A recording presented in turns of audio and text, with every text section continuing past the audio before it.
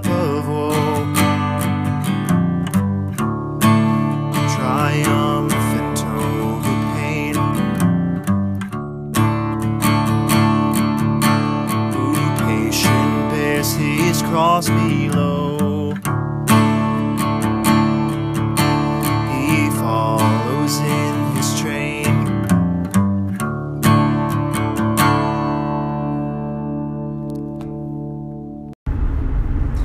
I know you were wondering what's going on, and I won't hold you in suspense any longer. What's going on is we're back with another episode of Stone Mountain Media from the road. We're on the road again. Just can't wait to get back on the road again. We're road tripping to a wedding. A couple folks going to get hitched. We're going there to celebrate illegally. We're going to illegally shoot off some firearms, drink some illegally distilled moonshine, do some illegal donuts with our drag racing cars, and celebrate somebody getting hit. That's what we're doing. Say hello, Sugar Sean. Hello.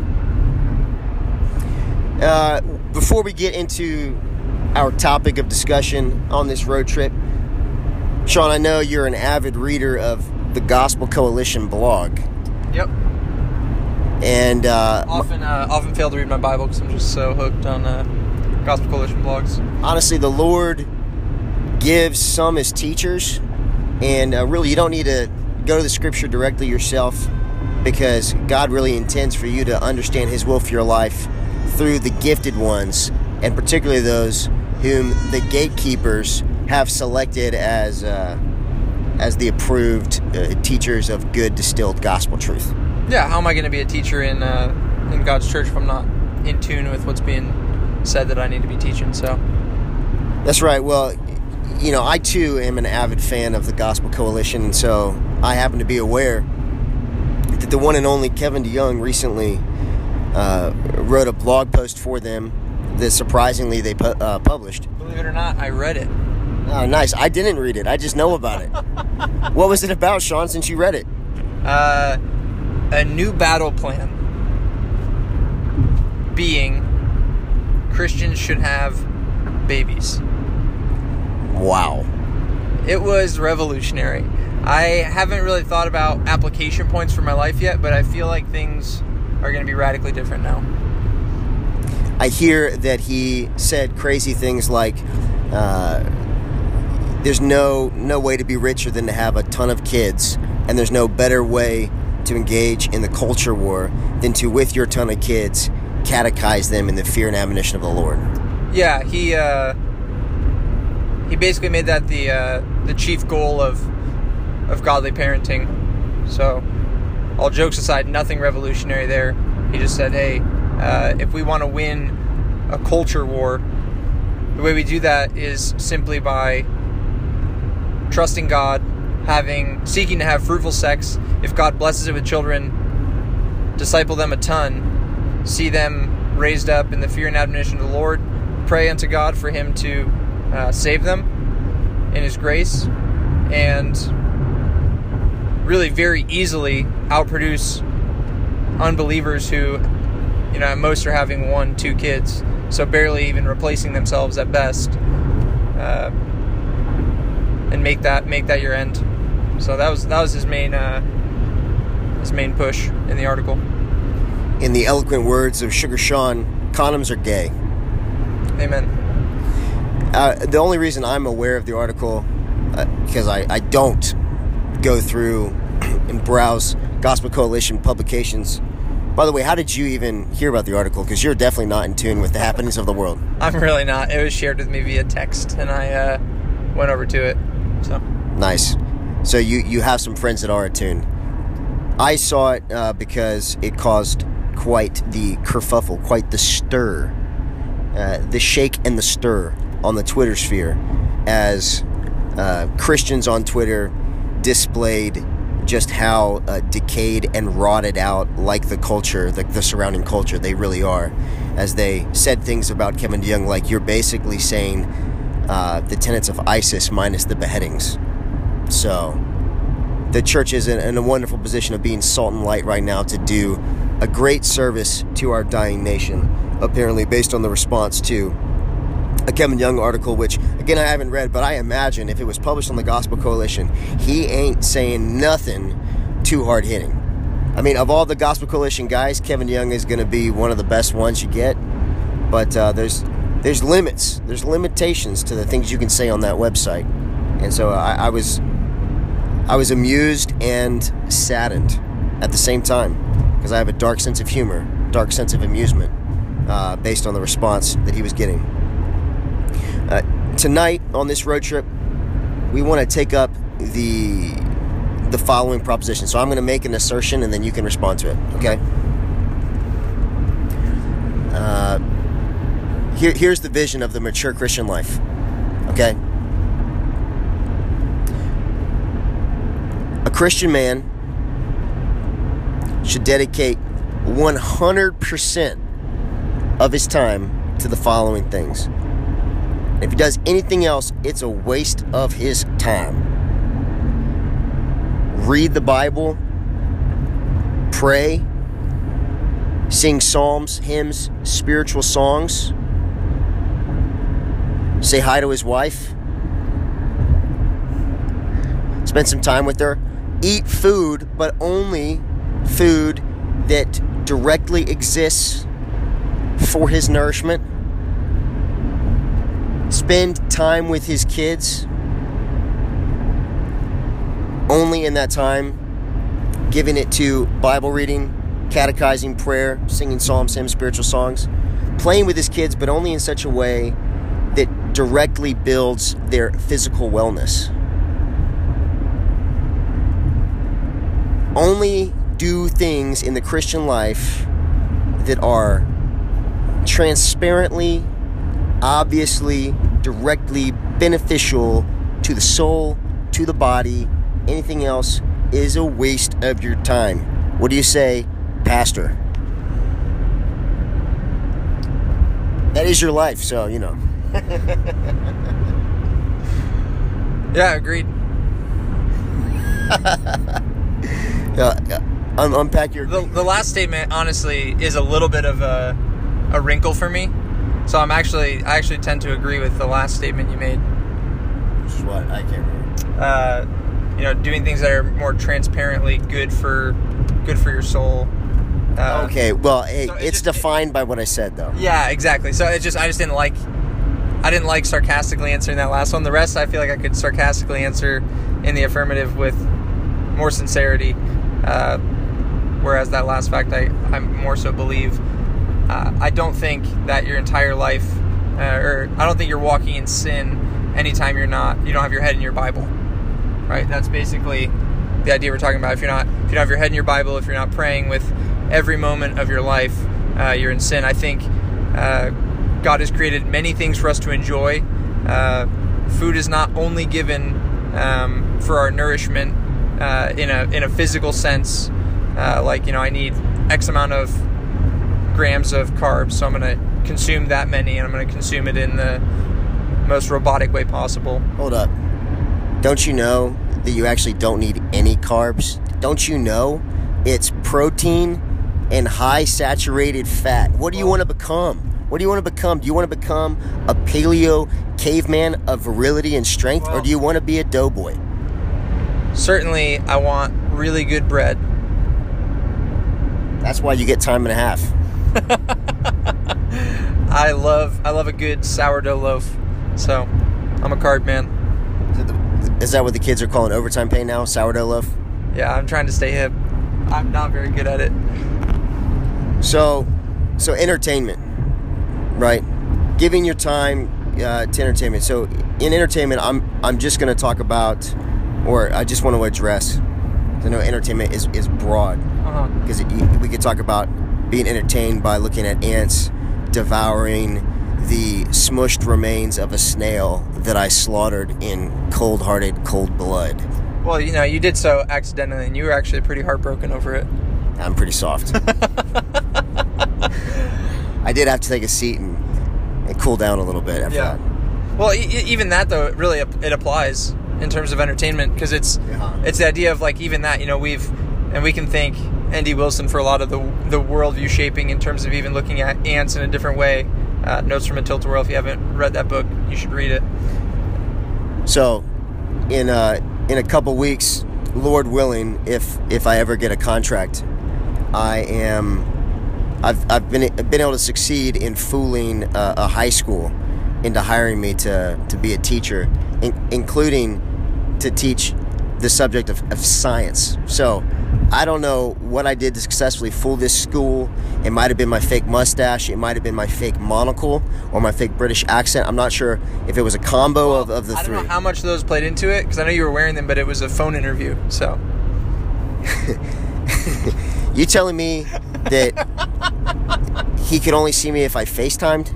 Yeah, I should have chosen a different time to tell you that.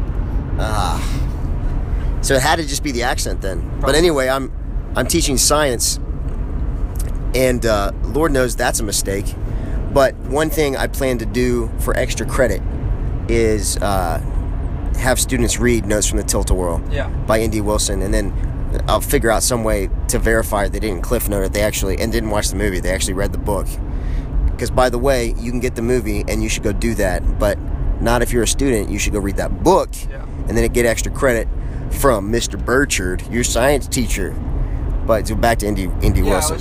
It's important. I want to start kind of by shattering any notion of a lack of wonder at God's creation and the entertainment we're supposed to glean from what God has made and how it all points to Him. So that's one of those things where it's like I had a riff with like you saying, sarcastically saying, everything we do should be for the benefit of our souls. It is to the benefit of our souls that we sit there and look at ants and think about, their perspective on the world. God's made these little creatures that work together, and we sit outside of the house and smoke cigars often, and we'll see, whether it's a dead earwig that gets, that's carcass gets picked apart by a colony of ants. That's, God chose that evening to feed an entire colony of ants with this one life of an earwig.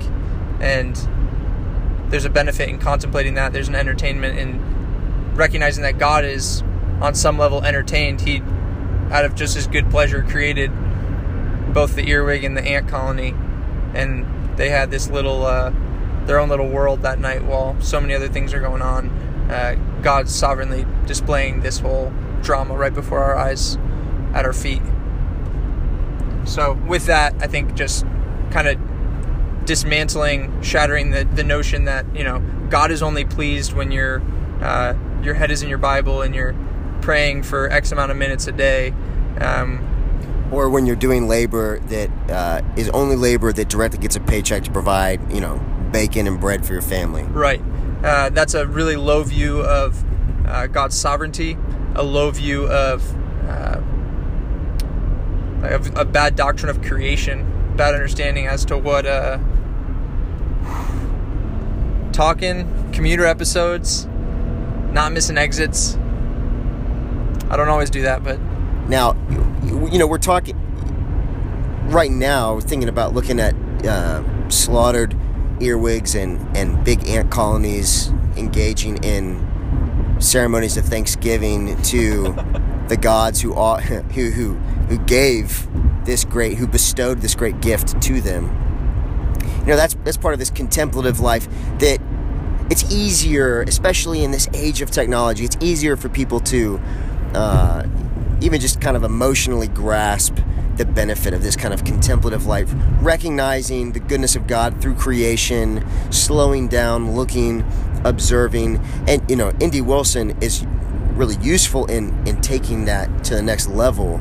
But people, I don't think, and maybe I'm just too brainwashed by Indy Wilson to realize what's the real state of things are or is, but it doesn't seem like someone would really be inclined to say, wow, you're wasting your time by enjoying nature, quote unquote.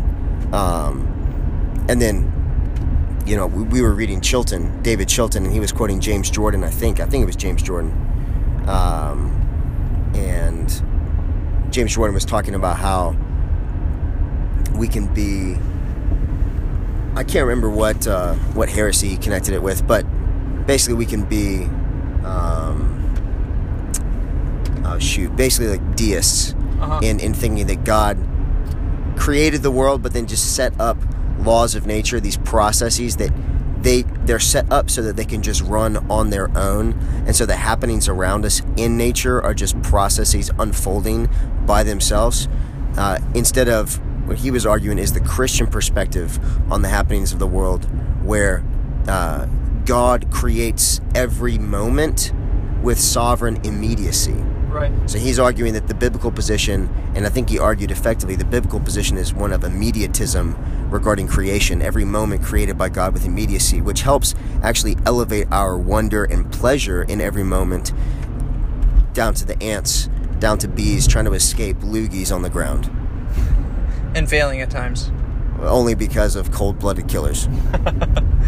Yeah, but I think that does establish a principle. So I think you're right. I think there's a dynamic where people are going to say, well, you're still talking about, the direct creation of God, and therefore, there's an honor there that's not going to be there with a movie somebody makes, right? They're gonna, because that's where we're going. We're going to the more debated books, and we're going to talk about not just nonfiction books, right? Because I think people have a category in their head where, okay, there's utility. Some people are not going to actually give this even. I know guys who are like, if I'm not reading my Bible, if I'm spending time just reading an autobiography or biography or a historical account or a book of poetry, that it's a waste of my time. And That's kind of fun. Just what church father can they look to that they're not like calling a sinner with that kind of category? Probably some Eastern Orthodox guy on a stone pillar in the desert. Yeah. So I know guys like that. I know guys that actually even disregard Bible teachers. It's just me and my Bible and the Holy Spirit. But I know guys less extreme than that who are just like, no, I read my Bible and nothing else. And unless it's like a pure theology book, right? But then there's other guys that are like, you got a category. Well, if it's nonfiction, that's one thing. But fiction, I'm a man of seriousness. I'm a man of weight. When I was a child, I thought like a child. I acted like a child. Spoke like a child. Now I'm a man. I've left childish ways behind, and now I read. I read nonfiction, and I read the Bible. So we're talking about particularly fiction books, and in any form of fictional writing entertainment. We're talking about TV shows and movies, okay? So now, are they a waste of time?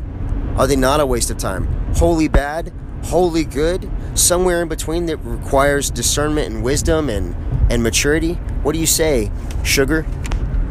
Well, certainly they require discernment and wisdom. Anything we're going to try to enjoy, and our lives are full of having to make choices using discernment. So yeah, so I mean, am I going to go to the strip club once or 3 times a week? That requires discernment and wisdom. It does. 1 is better than 3. 0 is better than 1. So movies, novels, things like that, different category than strip clubs, you're telling me? Yeah, I'm pretty fine with that position. Okay. I think I can argue that. One thing I'll say out the gate, I think all those things have, good and bad in them, right? There's good books, bad books, good movies, bad movies. Foundationally, though, God has told the most glorious story ever. God loves story. The Bible is a story. It unfolds the greatest story, which is Christ coming as the bridegroom to redeem for himself a bride. All along the way, lots of epic stories of heroes, stories of tragedy, stories of triumph. All of that is straight Bible. So even for the straight Bible guy applying it, just since there's already an example we've set up, you think about the ants. It's like taking this like strict, like I only read nonfiction approach. Then you have like these ants. It's like, how do you deal with that? It is nonfiction. It's reality. God made that. But what it doesn't play into, like, that's not systematic theology, right? God made that, and it's not systematic theology. There's not a book for you to read about it. You're just supposed to enjoy it. And things happen in your life that are tragic. Things happen in your life that are funny, and you should laugh at them. laughter's a part of life. God made all those things. We talked about, God immediately creating, sustaining every moment. He made all those things. They're to be enjoyed. They're from Him. And then you have this idea, think about Genesis. Remember that time you were busting up the riots in La Mesa and you busted your pants? And then you thought, wow, God determined before time that would happen. That was funny. Well, God did determine. I was working swing shift, so I was getting off at midnight, and I would go for runs a lot of time at 1 in the morning by the time I got home, which is a fun time to go for a run because you feel fast because it's dark out. You're not actually fast, but you feel fast because it's dark out. And I would run on a main road in our town in San Diego, and it'd be empty because it's 1 in the morning. And I was running one time, and I looked to my left, and I see a skunk taking a line on me, like running a diagonal, trying to cut me off. It's just me and the skunk in the world at this point. Everyone else is asleep. And I'm running, and I see the skunk breaks into a sprint. And so I break into a sprint. I'm like, there's a point in front of me on the road. I know I have to get to that point before the skunk, or I'm probably going to be facing trouble. And I outsprint the skunk. For good measure, sprint's probably another 2 blocks before I decide to turn around and see if there's a chase still happening. The skunk had probably given up long ago. And so I just stood there for a second and realized that it was really just me. The only witnesses to this event were me, the skunk, and God. And God just spoke that moment into existence just for Him and I to have a really good laugh. And for that skunk to be, reinvigorated to get back in the gym because his ability to chase down prey is just low. But I was going to say, What do you think a skunk's prey is? Probably like fruit and berries. I don't know. Just chasing down those fruits. He's got a lot of work ahead of him in Hillcrest. Yeah. That's funny. But I think about Genesis when I think about how do we gauge what we should be enjoying, what should we be doing. Adam's given a command to have dominion over everything, to be fruitful and multiply, fill the earth, subdue it. And part of that is to image God. So God is a storytelling God. We're to image that.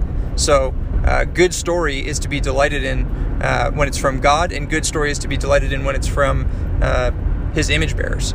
And so those could be funny stories, those could be tragic stories, stories of triumph. All of those are foundationally things that God created, and they're to be enjoyed from Him, even when it's not directly from His hand. It's still His work in and through us. Speaking of, all these shallower, quote-unquote shallower forms of entertainment lumped together, from movies to books, fiction books, right? And books, and we'll even bump out of the discussion Russian novels that if you read, everyone thinks you're smart, but something that you read and no one thinks you're smarter because of reading it, right? Discussing all of that together. Like Holes. Yeah. You want to... Yeah, I don't think I read a single book before I became a Christian. So I did 3 book reports on Holes in high school, and just watched the movie a couple times. So that's public education for you. Big shout out to Shia. Just do it. I will say, after a long day of work, the reason God made Coors Light is because a nice sigh after a long day of a grind is a good thing. It's a satisfying thing, and you can thank God for a sigh. And so some forms of entertainment I do think of as a sigh. If I give my whole day, I'll tell you what, it is distracting doing commuter episodes because you just can't trust California drivers. Like this guy right here, he's telling you his intention to merge over, but how much faith do you have in him that he's aware of what you are, where you are? Very little. Yeah. He probably votes for a Democrat. And I couldn't even tell if it was a guy or a girl in California. There you go. So I think a sigh is created by God as a good thing to be enjoyed. But if your whole life is a sigh, then you're the wrong kind of character in a story. Right. You don't want to be the guy that his whole life is a sigh, but you want to be the kind of guy that's working so hard that sigh is well earned. Agreed? Agreed. And then with other forms of, recently I had a crisis moment in life. And in the crisis moment, I acted from instinct. I didn't have time to deliberate. What do I want to do here? How do I want to behave? The moment comes upon me, and then I act by instinct. Now, my instinct is shaped by all 30 years of my life. In every moment that had anything to do with that kind of thing, built my instinct to respond to a crisis. From the fact that in the middle of a crisis, I was able to light up a cigar and pull out a flask, have some nice bourbon in the middle of the crisis, to the fact that I also whipped out a cowboy hat, rolled my window down, said yeehaw. All those things are built, all those instincts are coming to bear from years of being built and constructed by habits, by repeated behaviors. My cousin's a basketball coach, and one thing he talks about how in the game, he doesn't want any of his players thinking. He just wants his players playing. He wants them acting. The years and years and years of practice and training and all the games prior build their instinct to flow like water on the court. Did you see, ESPN, because they have nothing good to talk about? If they're going to do anything good right now, it's when they don't talk about their politics and bring discouragement to all sports fans. But they do like a flashback to, this happened on this day, however, some odd years ago. They had Ray Allen's three-pointer in the finals against the Spurs. We don't need to talk about that. Amazing shot. Talk about instinct. First of all, to the corner, tip pass, hand in the face, drains it. First of all, my boy, it's Bruce Bowen, right? Uh-huh. Bowen's his last name. Bruce Bowen, much respect. I got no shade for you. I respect Ray Allen's game, but he's a UConn Husky. No respect. And he made that shot in a Heat uniform. No respect, because we're not talking about D-Wade, Shaq, Alonzo Mourning Heat. We're talking about the LeBron James Evil Empire Heat. All that aside, got no time for that. That shot is incredible. Greg Popovich's stupid liberalism aside, he runs a team the way you'd want. His liberalism and female assistant coach aside, that team is definition of a team, and it was a tragedy that Ray Allen hit that shot. Down 3, backpedal to the corner, catch and shoot. Almost as time is expiring, that's like the shot you dream of as a kid, and he just drained it. 5-second clock. Your mom dies if you miss this shot. 5, 4, 3, 2. You know how many times, I got one boy, JD, you know how many times he saved his mom's life growing up? Guy has a wet jumper. Wet! But it's useful because we can bring in watching sports, not playing sports, which a lot of people will find it easier to see the utility of, which one day we should talk about the goodness of concussions. But just watching sports, so you got your popcorn, you got your dog, so, you're just sitting there on the couch, you're watching a sport, watching a movie, reading a novel, these kinds of things, connecting to this crisis moment, how the moment comes and I act on instinct, the game comes, you want to just flow, you want to play, the practice, the training, all of those moments, all the habits you form there, then come out in who you are. They build you into a new man, and as that man, you play the game. That's how all of life is. So we want to live well. We want to live well. We have one brief life to give unto the Lord as a pleasing sacrifice to Him. We want to live in a way that in all things we bring glory to God the Father through Jesus Christ. We want to live in obedient service to Jesus. We want to be good, brave, virtuous men who do what pleases the King of Kings. And stories, whether in the form of a movie, the right kind of story, in the form of a movie, TV show, book, is a powerful tool to create instincts for us, to create our imagination, our instincts. So we through all the stories we take in, and the big takeaway then in terms of the discernment is discerning what the right story is, whatever the form is, whether it's a movie or a novel, taking in the right kind of story so that you form this habit, this imagination that knows what a bad character is and disdains a bad character. And so when moments come that offer you an opportunity to do what a bad character would do, you eschew that opportunity and act like that character that is your hero. As men, we need heroes in our lives, father figures and brothers who we look at as heroes and emulate, and we get a lot of our heroes from the stories we read or watch on the screen. And so if you filled your life with the right kind of stories, then you're going to have this instinct that the temptation comes and you go the other way. The opportunity to kind of blow off responsibility, put it on someone else, it comes, but you've got this instinct of wanting to own responsibility for your failings because that's what those characters you like do.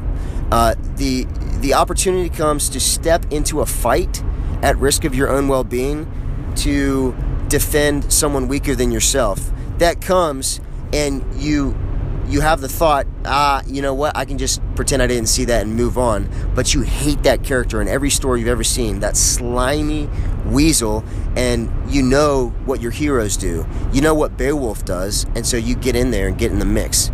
That's only going to happen. You're only going to act in the moment the way you should if your whole imagination and instinct, the fibers of your beings have been shaped by the Bible and the other gifts God has given, the powerful gifts God has given, which includes entertainment, fun stories. I mean, I read all these Louis L'Amour books growing up because my grandpa had them, Zane Grey and Louis L'Amour, and I've read some of them as an adult, and the writing's honestly pretty basic, but you got these stories of just tough dudes showing grit and determination out in the West.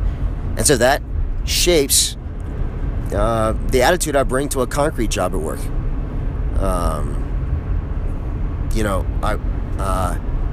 I watched a movie about two brothers who were criminals in the movie, but their brotherhood actually does build an instinct in me that makes me instinctively love and value my brother more than I did before I watched that movie. And that's even like more removed from like transparent virtue building than like something like Lord of the Rings, which is like this big epic that actually helps you see the world better. Lord of the Rings, you think it's fantasy, you think it's fiction, but actually reading Lord of the Rings and watching, two separate products, and that's okay to enjoy both as what they are. But you read those books, you watch those movies, they actually enable you to see reality better. It's not fantasy that brings you away from reality, because it's a well-written book by a man who understood reality. You actually, through his fantasy, through his entertainment story, see the world better, and by seeing better, you can, just like you see a ball better coming out of the pitcher's hand, you're able to hit it better. You see reality better, you're able to live it better. Yeah, agreed.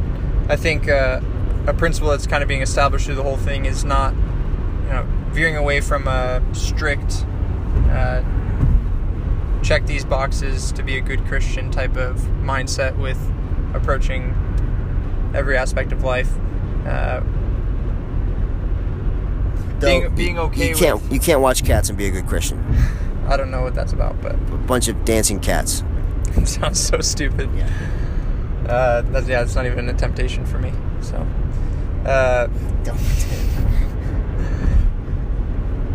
what we're not saying, I guess what we are saying is, there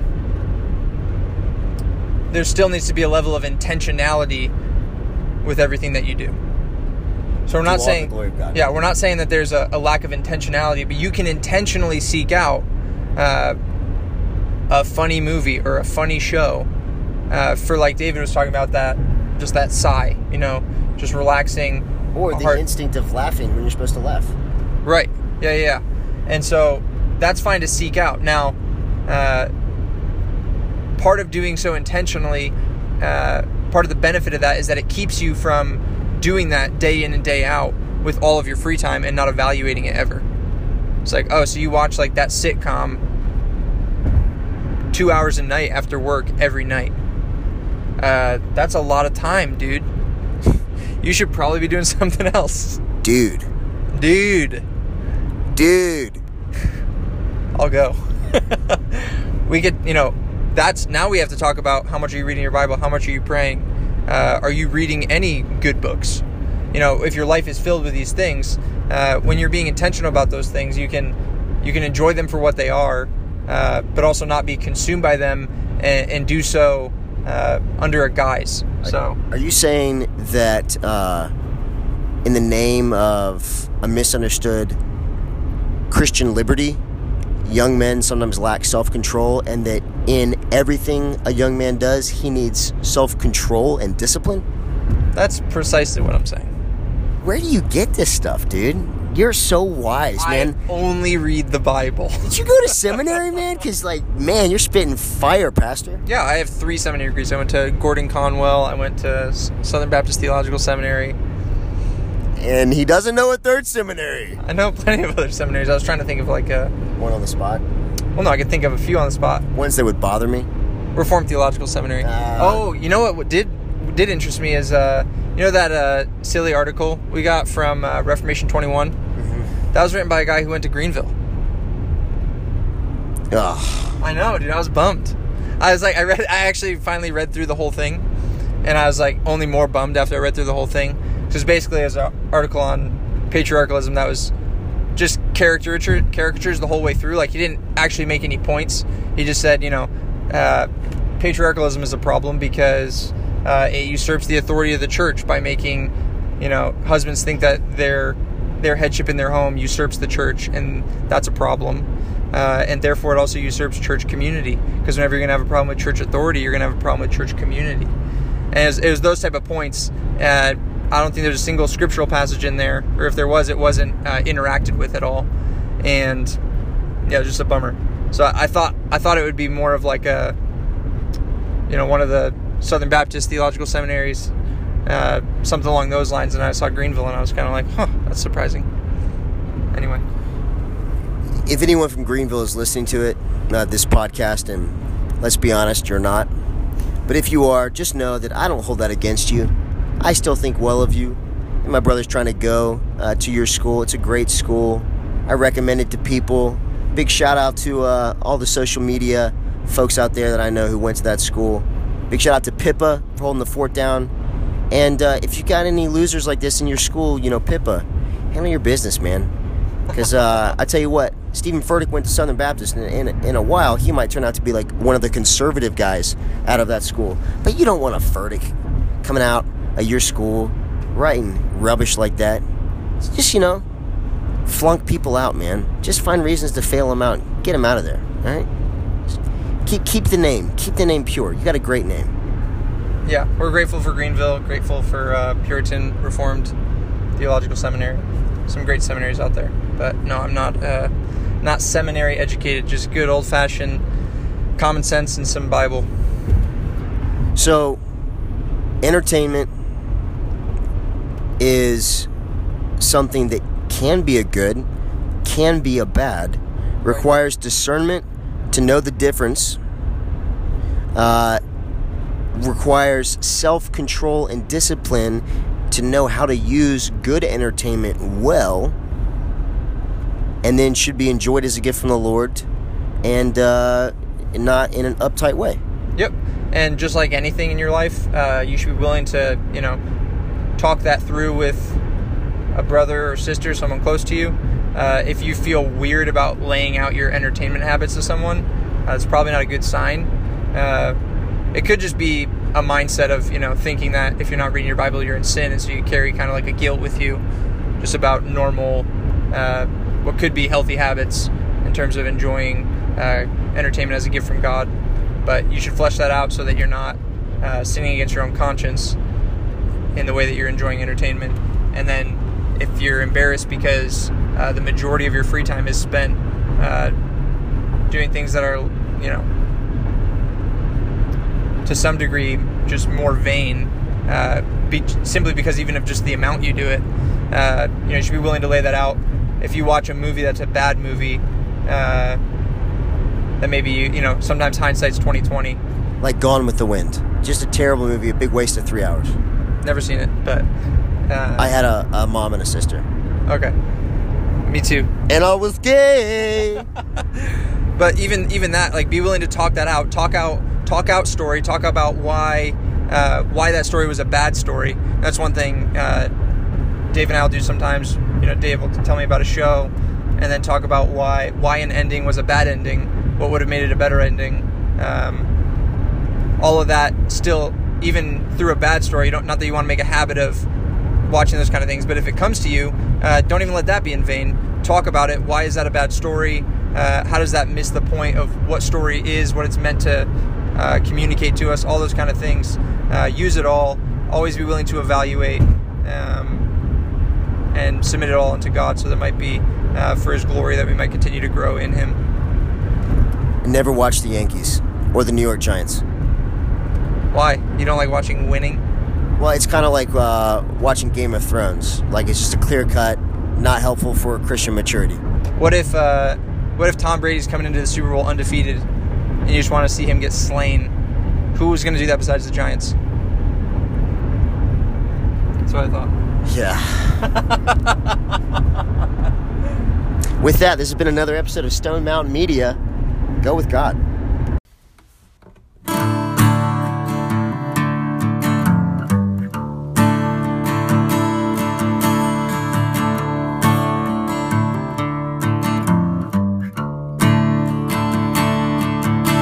The Son of God goes forth to war. A kingly crown to gain.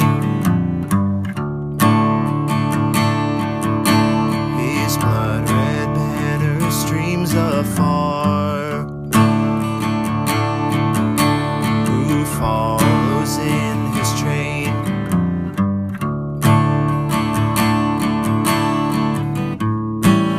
Who best can drink his cup of woe? Triumphant over pain. Who patient bears his cross